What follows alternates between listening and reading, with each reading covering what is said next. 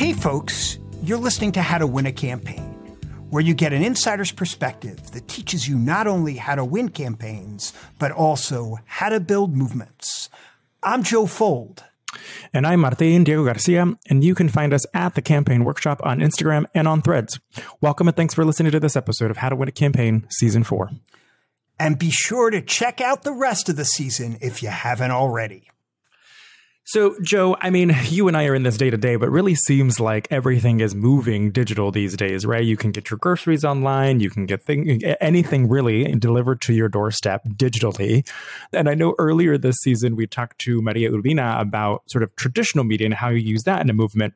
But today, we're going to really dive into the digital space and what it looks like to incorporate digital tools, tactics, strategy, right, in movement building, and get advice on how to do it effectively to utilize digital media, digital tools, really to help build a robust movement and hopefully give you some mistakes to avoid. This is an important topic because it is ever changing. And what I'll say is the definition of digital feels like it's ever changing. If I ask you what is digital, and I ask 10 different practitioners in the digital space, they're going to give me different answers about what the meaning of digital is. Some may come back and say it's email. Some may say it's, digital video or OTT, right? We'll get there on terms, but I'm just going to throw out random terms. We'll do a quiz at the end, Martine, I swear. But some will say that it's SMS and text messaging. They'll define that as digital. Some will, say that it is only social, right? That is digital. People have lots of different meanings. Our view at the Campaign Workshop, it's all of the above and more. Because digital is this ever-changing landscape, we have to get ready and know that it's going to continue to change and grow. And that's the fun and the challenging part. Martina, what are your top pieces of advice out there that you think about when it comes to digital? The digital space is continue and will continue to change, right? I think in the same way that radio and TV came around and changed the way in which we understand information, digital has done the same thing. And it continues to change a lot. And so I think my biggest piece of advice is having to be adaptable. There are a million and one ways that the internet and digital tools can be integrated into your organization. And it's really thinking about ways that you can utilize them to continue to develop and advance your strategy, your organization, your mission, your movement, right? And this requires not only seeking, but being open to feedback and be willing to make those improvements so that you're involving to the needs of your supporters and your members and your audience. I remember signing up for Facebook in college when you actually needed a .edu email address, right, to be a member of this social media platform. Even in my first job, I remember this was a responsibility just the interns had. And I was a political intern and my sort of communications intern was in charge for the entire organizational's digital strategy and execution, right? I will say that intern who is a dear friend of mine has now gone on to work for some of the largest names and companies in the world because of their start and now their intimate understanding of how to utilize digital. And now there are organizations who have full digital departments, Stand Up America included, where that is their bread and butter. That is sort of the sole thing that they do. And so we have seen it change so much. But Joe, you have also been sort of firsthand seeing how not only the digital space has changed, but how movements and organizations have been able to integrate it into their work. Can you talk a little bit about what you've seen over time? I first started doing digital work in 2003. And I will say that what that definition of digital is has changed since then. So email, flash ads, digital advertising, but not a lot of video at that point, right? And now the digital space has really moved into video, but we're still doing some of the things that we did in 2003, right? We're still doing display ads in some way. We are still doing email in some way. And I've actually seen this rise of social and then frankly, a falling off of as much reliance on Facebook or Instagram or Twitter or whatever we're calling it today change a little bit. And I've seen people now do a better job than they used to about integrating digital in the in-person stuff that they're doing and thinking about it holistically as a part of a campaign as opposed to just this offshoot section that was frankly, originally like relegated to interns. But what I'll also say is be nice to your interns because as you said, many of my interns have now gone on to run like advertising agencies and like huge digital agencies. And because they were there at the beginning and actually spent time on this thing that people were not really paying attention to as much as they should. And now these days, it is much more centered as a part of movements, as a way to communicate than it ever was. But I think it now still needs to be integrated in the other things you do. Currently, right? Like I think some of the more modern movements that we can point to, Me Too, Black Lives Matter, immigration reform, I think without the access to these digital tools, they would have not gone in as much attention, grown as big, right? Like made as much of a wave as they would have had these tools not been available and accessible to folks, right? Because digital tools and tactics really help you meet your audience, meet your people where they are, like literally on their computers, their tablets, their phones, right? You're meeting them in their pocket.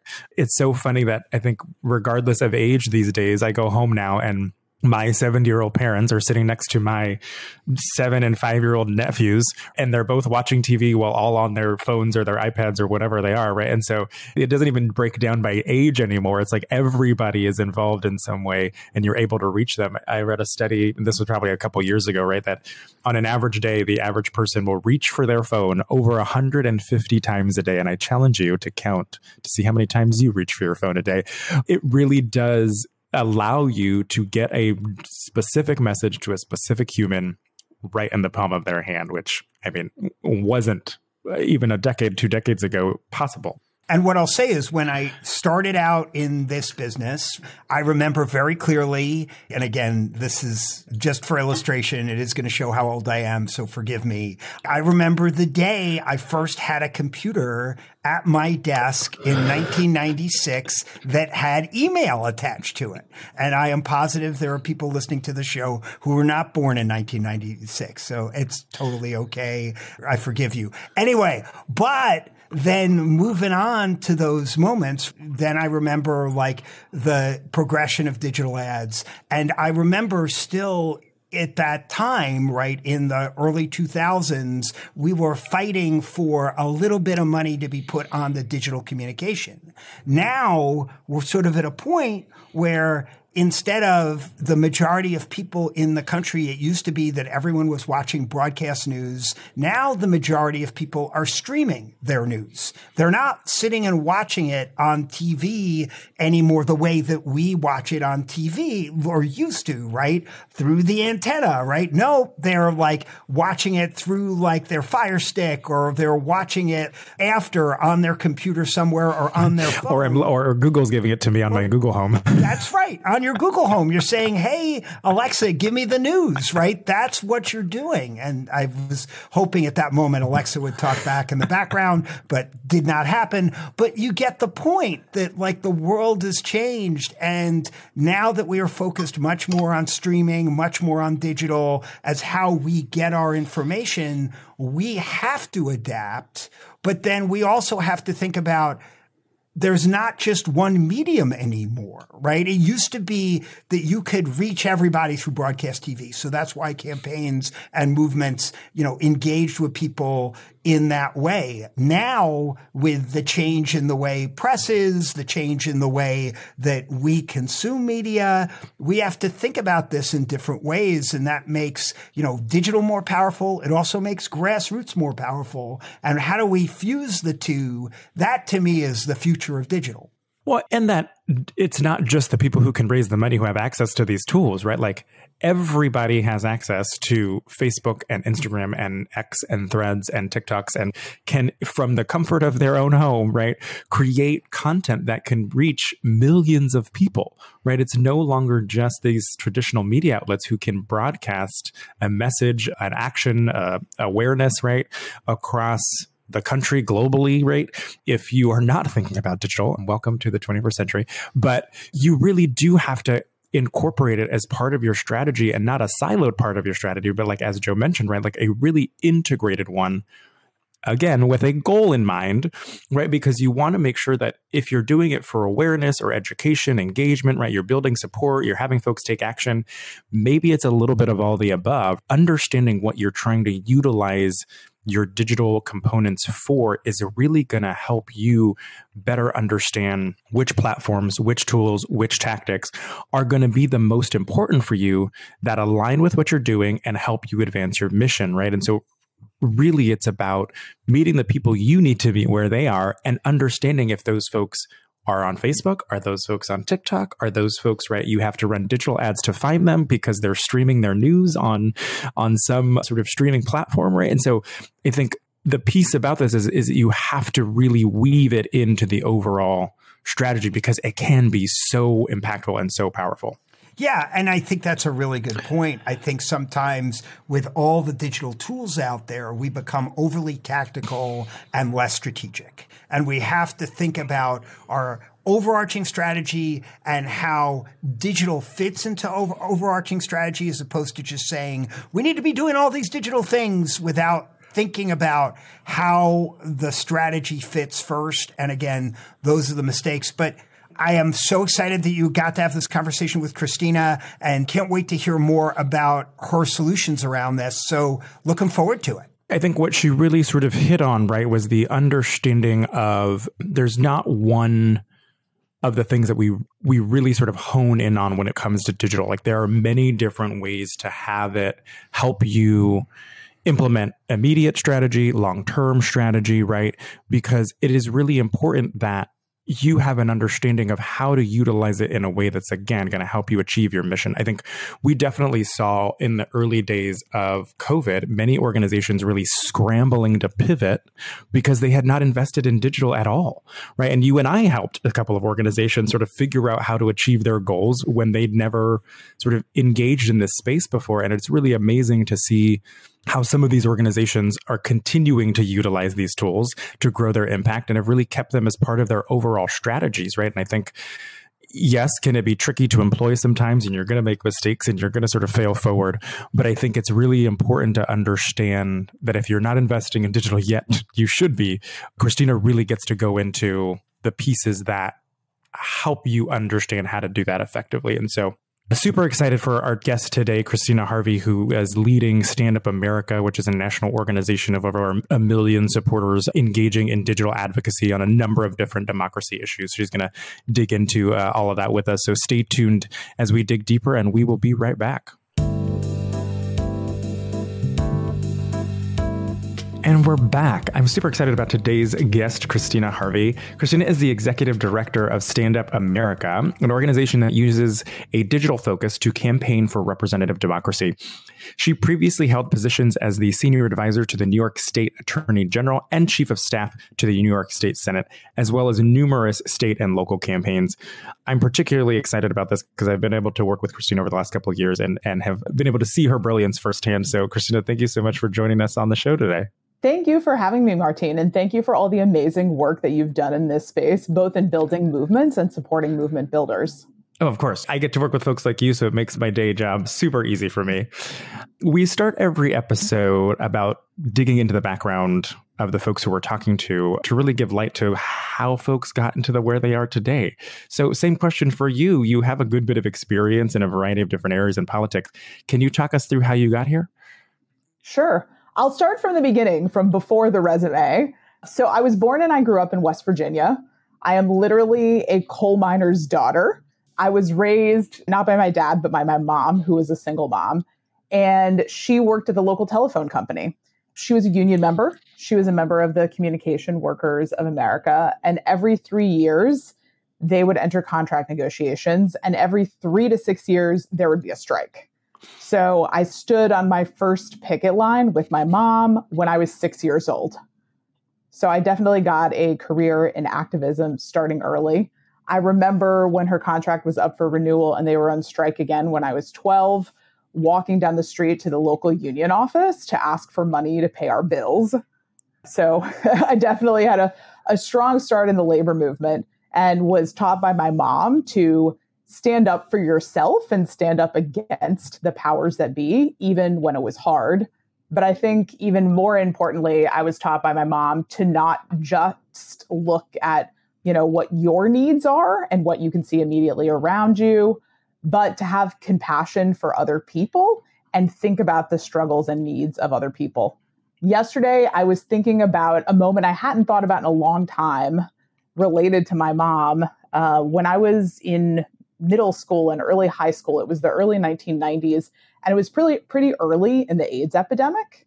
And I was just thinking about the years that my mom spent volunteering at what was basically a local hospice house for mostly gay men who were living with AIDS at a time when there was a ton of stigma around AIDS and also around being gay. And thinking about my mom cooking food for folks and bringing it to the hospice and staying and just keeping folks company and helping with cleaning and the usual household tasks. And how that really taught me that at the basis of everything that I do as a person and that we do as activists and public servants and movement builders, that compassion has to be the foundation of that, or we're lost. Those, I think, are some important early memories and thinking about myself as an activist and a person in movements. As I got a little older, I had the amazing opportunity to go with an organization called Witness for Peace and spend a summer in Nicaragua, talking to folks who were doing grassroots local organizing in urban settings and in rural settings about their struggles, and also thinking about how U.S. foreign policy was impacting their daily lives and their ability to thrive and provide for their families. And I had the opportunity when I came back to the United States, as I finished high school, to do solidarity work between West Virginia and Nicaragua and to really kind of pull on those union roots in some of that work. So, for example, we did flyering at the local mall about the Philip Van Heusen factory conditions. And we had folks in West Virginia going into JCPenney to talk to the manager about the conditions at the Philip Van Heusen factory in Managua and say that they would not continue shopping at JCPenney if JCPenney didn't do something to address the fact that a major supplier was treating their workers in this way. And so I think that really opened my eyes, too, to the ability of people to actually get something done and fight back against the powers that be if we refuse to let ourselves be divided and see that we're actually all in the same fight. And dividing us is what those who seek to control us and to oppress us want to do. Those were definitely some, important early lessons. I left West Virginia and I came to New York City, where I still live, to go to college. And after I graduated from college, I became a union organizer, which might not come as a big surprise, given everything I've said so far. And I worked mostly in Newark and in New Jersey with home health aides, largely Hispanic immigrants who were working in home health care, who didn't have a central job location. So my job for at least a year and a half was literally all about knocking on doors for 6 days a week, 8 to 10 hours a day. And so that's a really important skill to learn if you are going to be involved in organizing or in electoral politics. I think I knocked enough doors to last me my entire life, but there were still more doors to be knocked in my career. You met your quota. Yeah, I met my quota. I somehow got recruited to work in the New York State Senate after that for a very progressive state senator, and really learned about how you play the inside-outside game and how advocacy and government and electoral politics connect, and how you need to pull on all those levers in order to make progressive change. So some of the bigger accomplishments while I was working in the New York State Senate were the repeal of the Rockefeller drug laws, which were these really draconian laws that imposed harsh mandatory minimum sentences for low-level drug crimes, and passing the first millionaire's tax in New York. And those changes were really achieved because we were organizing on the inside with other state senators and state assembly members and their offices, helping the organizers on the outside by giving them the information and the strategy that they needed to also put constituent pressure on those elected officials, and then putting the electoral pressure on by going into Republican districts and campaigning on those issues so that some Republicans and moderate Democrats had to eventually fold because they were worried that they would be defeated or lose their majority on those issues. So I had the amazing opportunity to work on a lot of different state Senate campaigns as we sought to flip the New York State Senate, which some folks might be surprised was Republican for decades, to flip the New York State Senate to Democratic control. And then my boss had the opportunity to run for Attorney General. I was the policy director on his campaign. That was my official title, but really I did all the things before anyone even worked on the campaign. And he was elected New York Attorney General. And that was an amazing opportunity to see how in an office, which, folks think of as a prosecutorial office, where you might think, oh, this is a bastion of conservatism, that there are opportunities to really make a positive impact in people's lives if you get the right person in there with the right politics and the right goals. And so we were able to do things like investigate Donald Trump and his fraudulent Trump University. Whoa, yay. Yeah, that was scamming people who just were looking for their next career or a way to get by, to get the largest settlement in history with the big banks who caused the national mortgage crisis, to creatively figure out how to close the gun show loophole in New York. And so that was just an absolutely amazing opportunity that I had to do that work. That came to a shocking end when in 2018, to my deep surprise, and to I think everyone in the office's deep surprise, our boss, the Attorney General, had his own Me Too moment and was publicly accused of basically going home at night and getting drunk and beating up his girlfriends.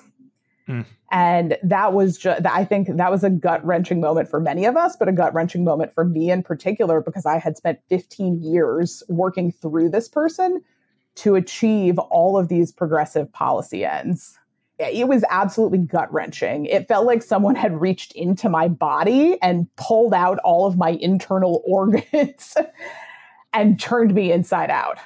I remember the morning after it happened, laying on the floor of my living room, just staring up at the ceiling fan, watching it spin around and around in utter shock, just thinking, what the hell happened?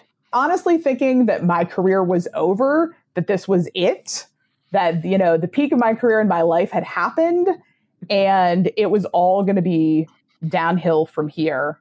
And also that there are so many more victims than I ever realized of the bad behavior of men in particular in politics and in all industries, that, the public may focus on the consequences for them for their bad behavior, but there are so many people in so many industries whose lives and careers and livelihoods depend on them and the work that they have done to elevate and support these people, that just, come crashing down, that we don't really think about. Yeah, I mean, just like that, they get touched, destroyed, like impacted, the trauma that's there, the processing you have to do, right? Like even outside of the two folks involved in the incident, right? Like there are ripple effects beyond what I would imagine anybody could imagine. Yeah, I have been chased by quite a few reporters and have never talked about this to anyone. So this is the first time Exclusive. I've ever talked about it publicly. Well, I appreciate you sharing that.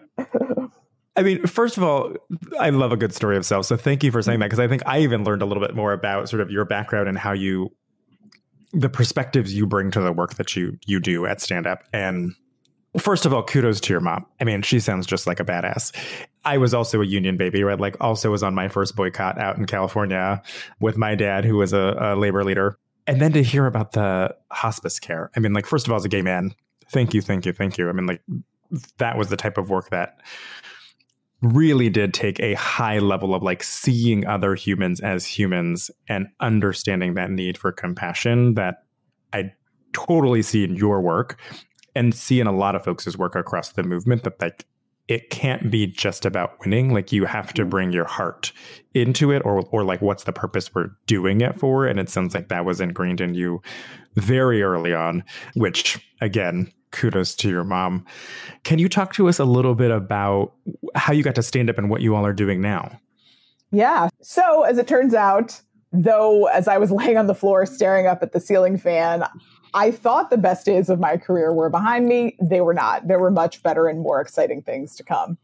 After some time figuring out exactly what it was I wanted to do next, I ended up at Stand Up America, a bit because I was running away from something. I definitely didn't want to work for another elected official at that point in my career, but also because I was running towards something. Stand Up America's mission is to build the democracy we deserve. We have about 2 million members in every state in the country who are fighting to protect and expand voting rights, to pass public financing of campaigns so that a more diverse group of people can run for office and win, and to break down other structural barriers that conservatives have put up to progress.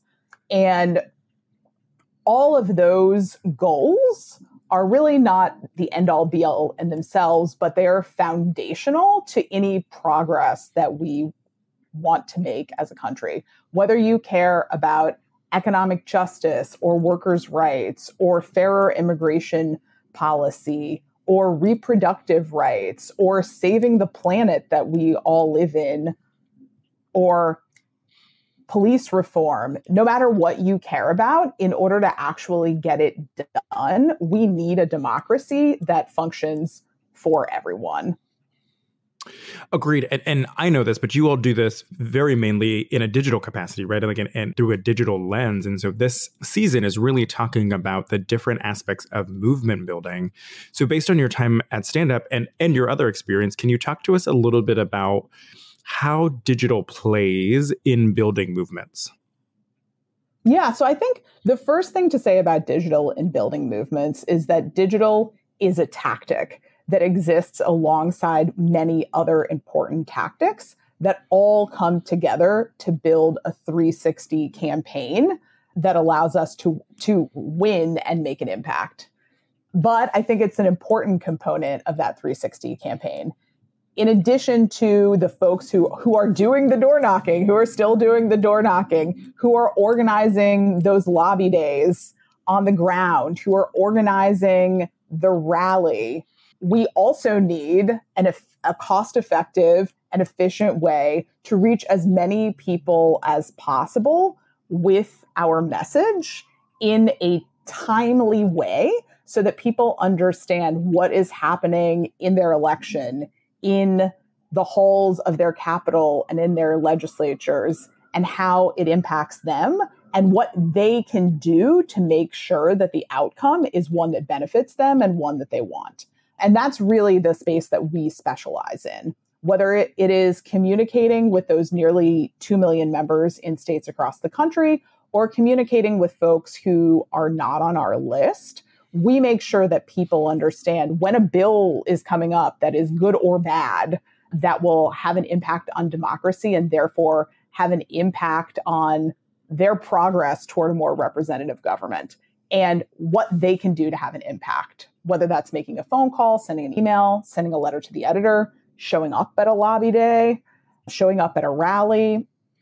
And we then use our digital tools and expertise to make it as easy for them to do that as possible, because people are busy. And, one person might have 2 hours to go to a rally. Another person may only have 5 minutes to make a phone call or a minute to send an email. And so we make it possible for anyone to take grassroots advocacy action, no matter how little time or how much time you have or what level of commitment you might be at. It's very much an important tactic, but as I know with you all, right, like tied to a very thoughtful, immediate and long-term strategy, right? So like you're not just sort of like throwing all these digital things at the wall and seeing what sticks. Like you all understand based on the campaigns you're working on, right, that the folks you're talking to, how to utilize the digital space in such a strategic way. For groups and organizations who maybe don't dabble in the digital space as much, whether they're working in coalition, whether they're in an organization. Why would it be important for them to focus on the digital space and or at least layer it into the work that they're doing? So first, I'll say, just following up on what you just said, Martine, about it being so important for digital to be part of a broader, thoughtful, long-term strategy, that we don't do this work alone, that we always do this work in coalition with other people. Particularly when we're doing state-based work, we do state campaigns and federal campaigns.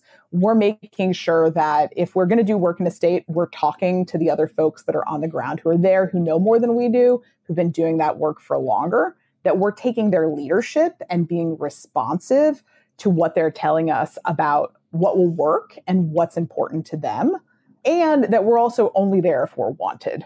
And I think that that's really important. And I think with digital tactics in particular, it can be really easy to astroturf a campaign, to just show up and do what you're going to do and put out your ads and put out some spam emails, whether or not that actually makes sense for the short-term and long-term strategy of the folks who are there on the ground, trying to build toward democracy and trying to build toward justice in the long term, wherever it is that they live.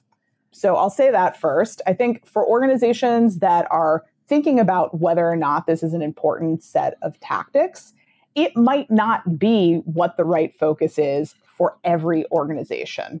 If you are on the ground doing door knocking, you're on the ground holding community meetings, that is amazing and fantastic work.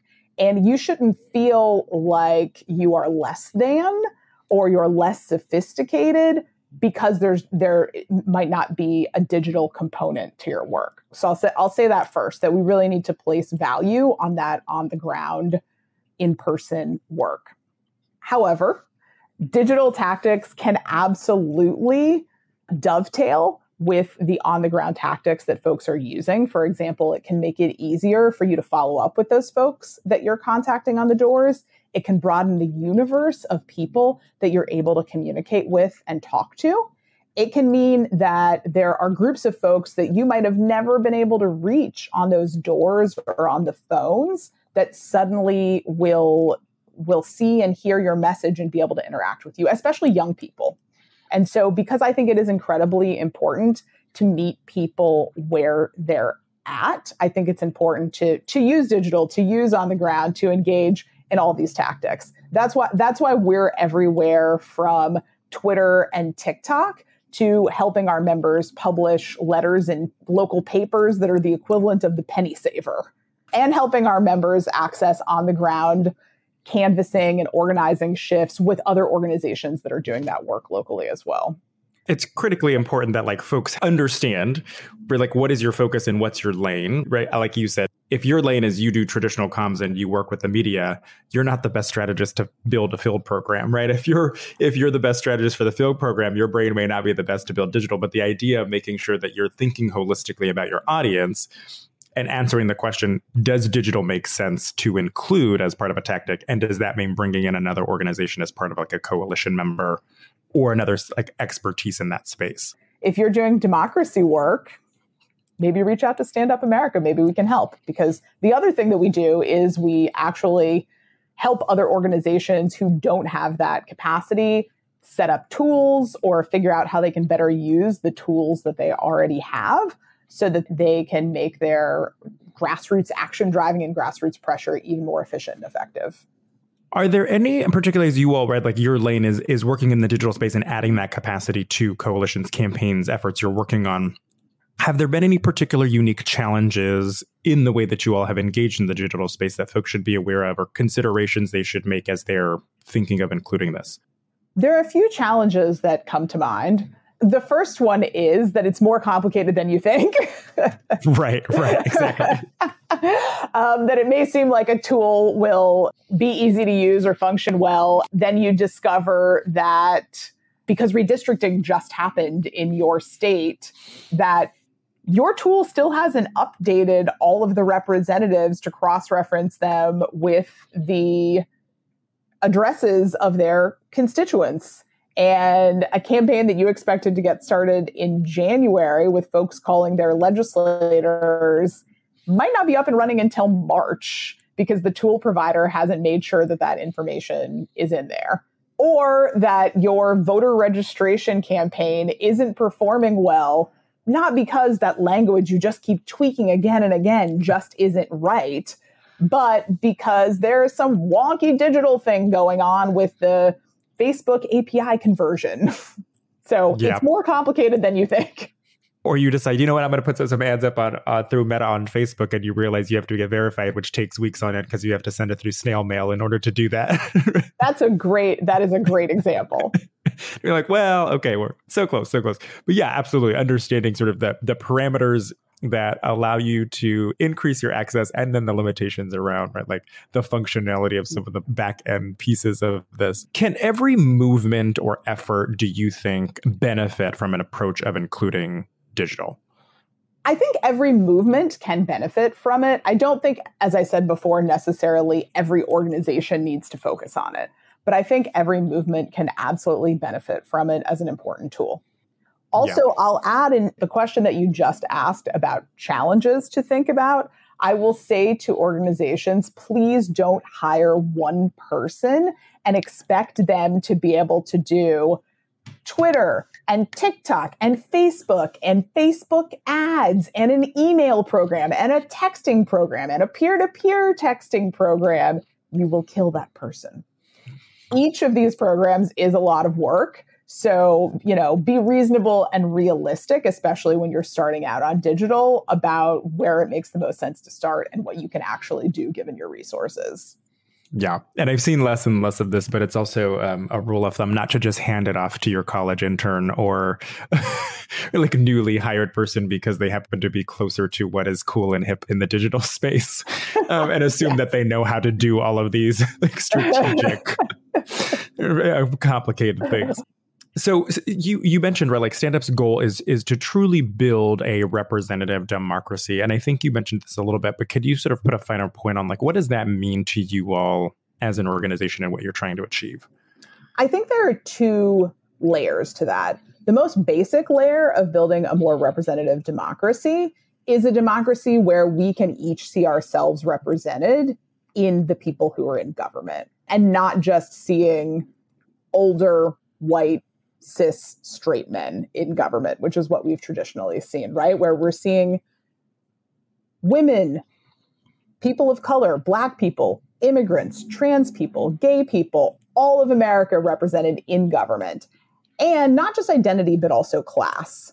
That the folks that we're seeing in government aren't just the people who have the resources and the connections with the resources to be able to run for public office. And that's why it is so important to make sure that there's public financing of campaigns so that any candidate from any walk of life actually has the opportunity to run and the chance to win.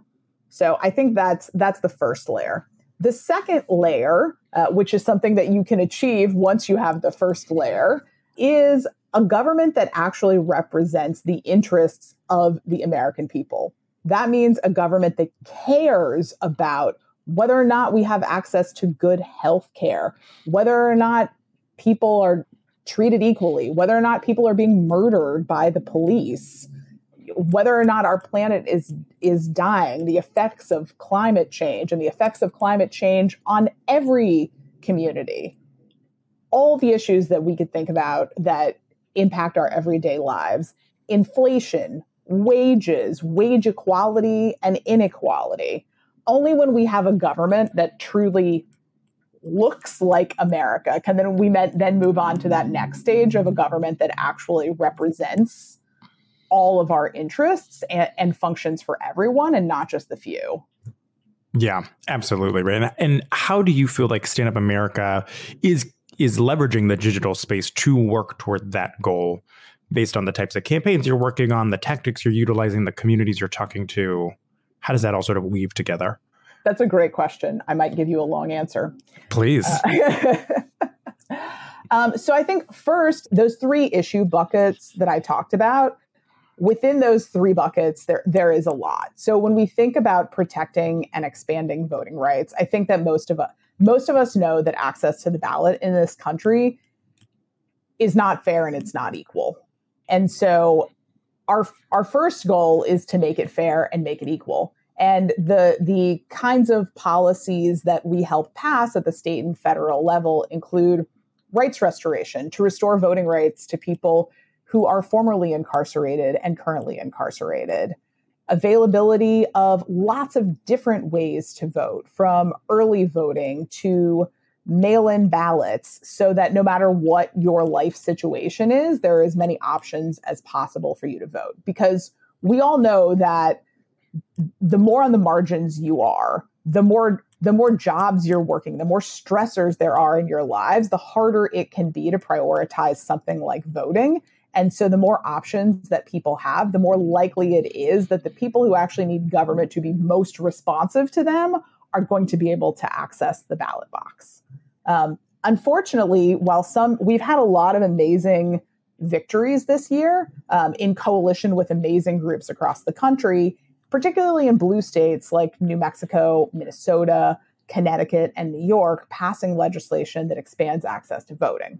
But I think we also know that over the last 3 years, there has been a huge movement to contract access to voting, to suppress voting access and suppress our freedom to vote. And so we also engage in those campaigns, and we engage in those campaigns even when it seems like sometimes there's no chance of winning, right? Like some of the laws that have been passed over the last couple of years in Texas to not just restrict access to the ballot, but most recently during this legislative session, they eliminated the office of the person who was in charge of elections in Harris County, which is where Houston is, which is the largest Democratic county in the state, has one of the largest Black populations in the state. And by the way, the head of elections in that county was also a Black man. So they were taking away the ability of this county to have any say over its own elections. And then they passed another bill that would allow them to give control over this county's elections to a state Republican elected official who was appointed by Republican Governor Greg Abbott. Jeez Louise. And, we saw many voter suppression laws passed over the last couple of years in Arizona, as well as in Florida with our friend down there, Ron DeSantis, who literally who passed a law to create election police and has actual police going after people for voting, and now is trying to come after groups like ours with his most recent legislation to make it harder to register people to vote and levy up to $250,000 in fines against organizations that don't follow the crazy set of rules that they've laid out. But amidst all of those fights where, we don't know, maybe we weakened the laws a little bit by putting on that grassroots pressure, amidst all of those fights, we keep trying because sometimes you can win. Like, for example, in Alabama this year, where the Republican-controlled legislature was set to pass legislation that would have made it a felony to help anyone with their absentee ballot. Printing out a felony? A felony. Printing out absentee ballot, taking them to pick it up or drop it off, no matter if they're your family member, if they're elderly, if they're disabled, if they're not fully literate, a felony. And no one thought that there was any chance of defeating this legislation. But the folks on the ground in Alabama who have been told for centuries that everything that they are trying to achieve to pull themselves up is impossible. We're told by many people that it was impossible to defeat this law, and they kept trying and they asked for our help, and we gave our help, and we reached out to our community in Alabama and got them to send emails to their legislators. And the Alabama legislature closed the session and didn't pass this bill. Hey, I woke up at 5:00 in the morning and saw an email from 1:30 a.m. the night before that they had closed and this bill hadn't passed. And I just literally started bawling, tears of joy, because I couldn't believe it. In Alabama. Keep trying even when it seems impossible, because you just might win. That was only one bucket. But it is also incredibly important to continue fighting back against money in our politics, because after Citizens United, the Supreme Court, which I'll talk about next, basically opened the floodgates for unlimited amounts of money in our politics, infinitely multiplying the voices of the wealthy over the voices of everyday Americans. And while we continue to push toward a Supreme Court that would overturn Citizens United, I think it's also really important for us to pass as many campaign spending and contribution limits and as many programs to provide public financing to candidates so that we slowly move toward that truly representative democracy where we're all seeing ourselves represented in government and building a government that does actually represent our interests. And then bucket 3, I mentioned breaking down structural barriers conservatives have built to progress. There's a lot of words in that sentence, a lot of wonky words. But what it really means is, looking at things like the Supreme Court. Does the Supreme Court really represent us now? Absolutely not. The conservative supermajority on the Supreme Court right now, of the 6 of them, 5 of them were appointed by presidents who didn't even win the popular vote. Right. So 5 of these people not only don't represent our interests, but were appointed by people that most of us didn't even vote for. So we've got to fix that. We've got to expand the court, which is the only way to fix it immediately, is by expanding the court. We've got to impose term limits. We've got to actually impose a code of ethics. And while we're at it, we also need to pass the National Popular Vote Compact in states across the country so that we can move closer and closer toward presidential elections where the person who gets the most votes wins. Because we're living in a country now where we're, essentially the majority of us are under the tyranny of the minority because of the Supreme Court, because of how the Electoral College functions and gives a benefit to less populous states, because of gerrymandering that makes it possible for Republicans to have fewer folks who support them in a state, but still control legislatures in the majority of congressional seats. And because of our Constitution that overly benefits smaller states in terms of representation in the United States Senate. Oh, and by the way, Washington, D.C. and Puerto Rico have no voting representation in Congress. Yes, as a former resident of D.C., please call your elected officials about statehood for both, because we deserve a vote in congressional agendas and policy. So that was a lot, which I appreciate because you all do a good bit of work. Talk to me a little bit about, you sound excited about everything you're doing, but anything in particular that's happening right now or in the foreseeable future that you're really excited about? Well, I was very excited about Alabama, and I think that I'm excited for us to continue thinking about how we can bring the digital resources and expertise that we have to bear to help folks on the ground exponentially increase their impact, like in places like Alabama, because I think that we often dismiss fights in red states as not being winnable. And so we don't put our movement resources toward those fights. We have to change the way that we're thinking about that.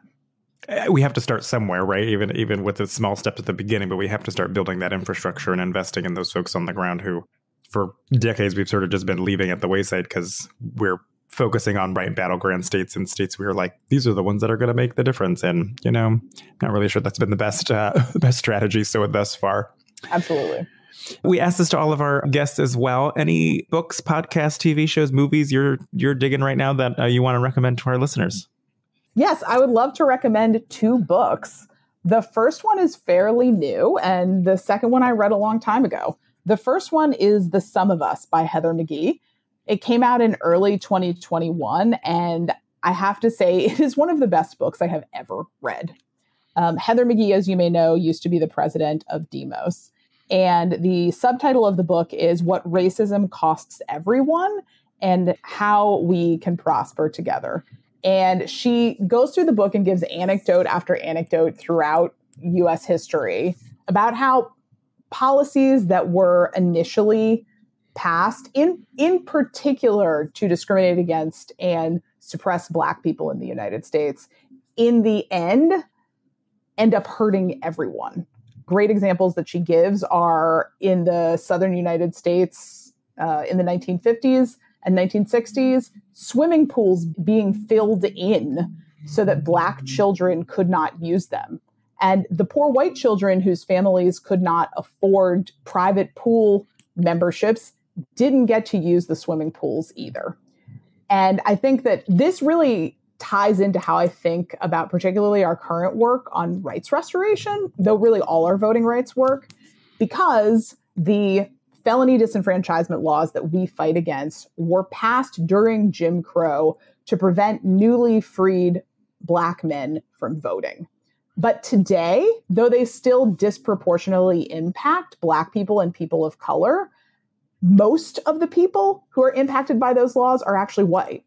And so the point that she makes at the end of the book is that if we want to succeed in movements, the only way to succeed is by not letting them divide us. Don't let them divide us. Movements like the Fight for 15, where people came together across racial identities, are the movements that succeed. And when we don't let them divide us, we can win together. Because we are actually the majority. Yes. The majority of people in this country are not rich, white, straight, cisgendered men. Correct. Women are the majority, in fact. And the second book that I am going to recommend is Thunder in the Mountains, the West Virginia Mine War. I read this book when I was in middle school because I'm from West Virginia and I'm a coal miner's daughter. But the reason why I was thinking about this book is because I was thinking about the moment when Trump basically sicked the National Guard on protesters in DC.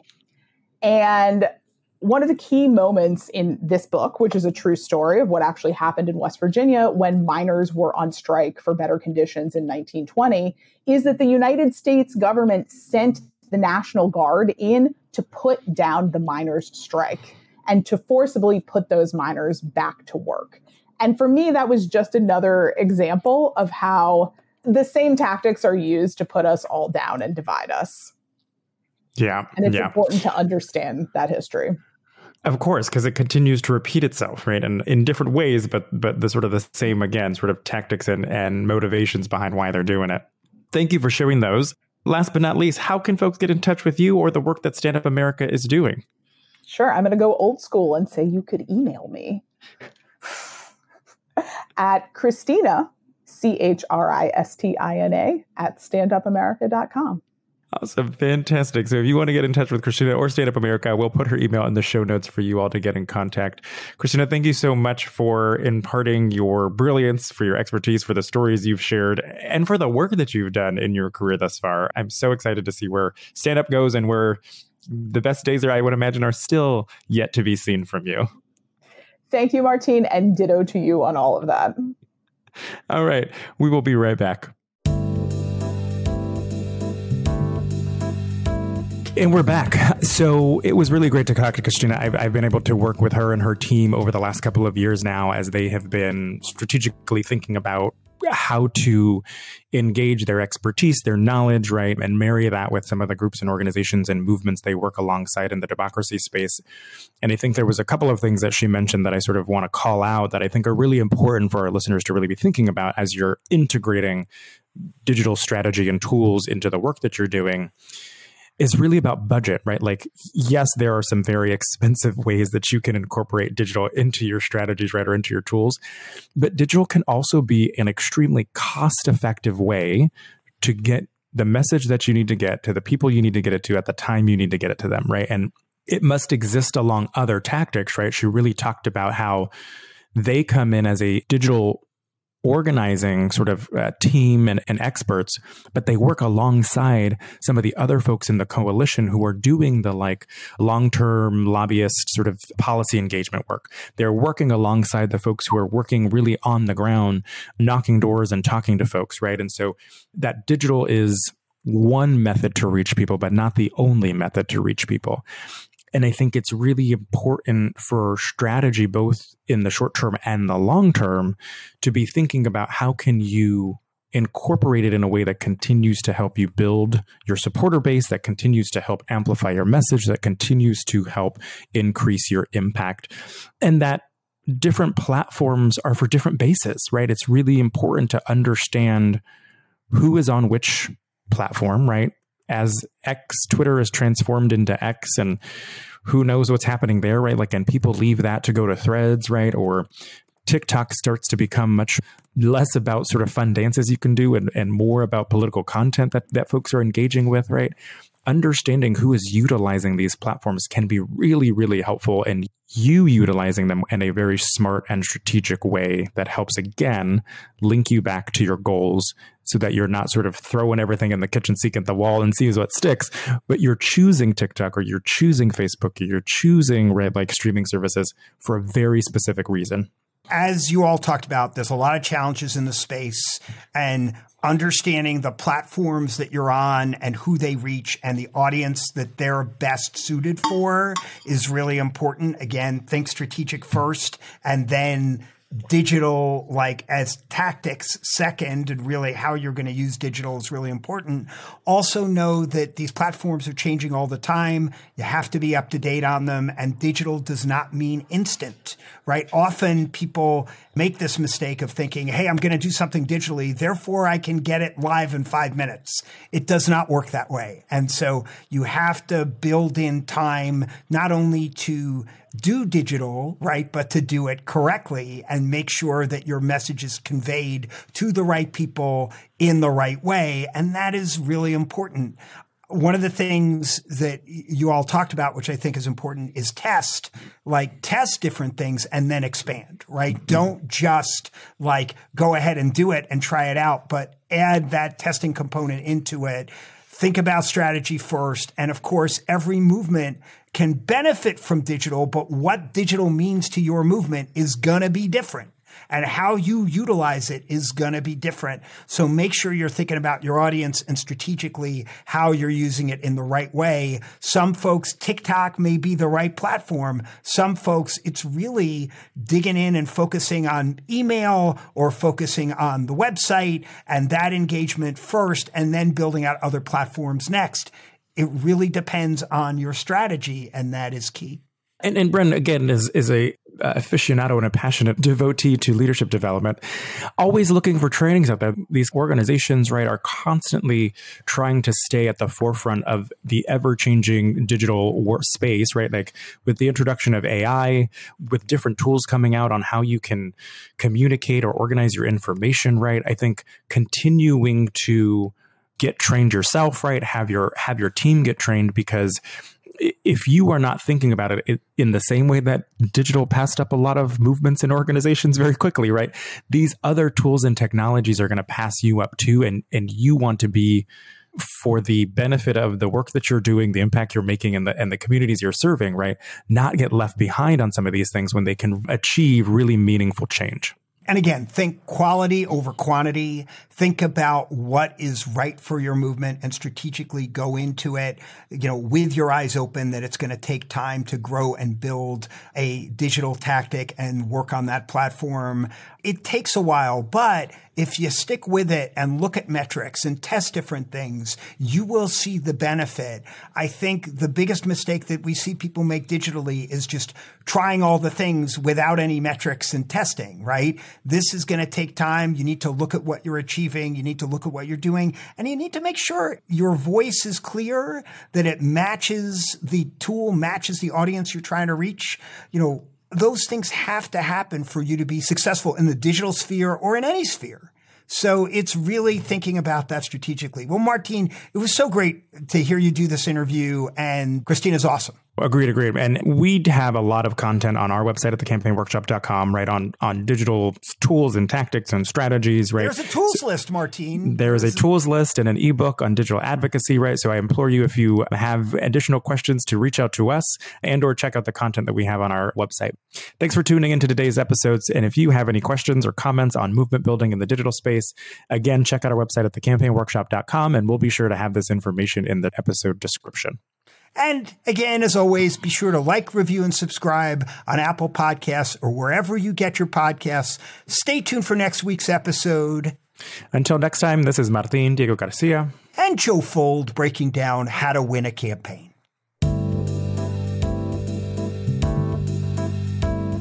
How to Win a Campaign is Joe Fold, Martin Diego Garcia, Elizabeth Rowe, Phoebe Retta, Evan Wilkerson, and Vienna O'Brien. Music by Danielle Pinto. Audio editing by Christopher Lang. Special thanks to the team at the Campaign Workshop. Please review, like, and subscribe wherever you get your podcasts.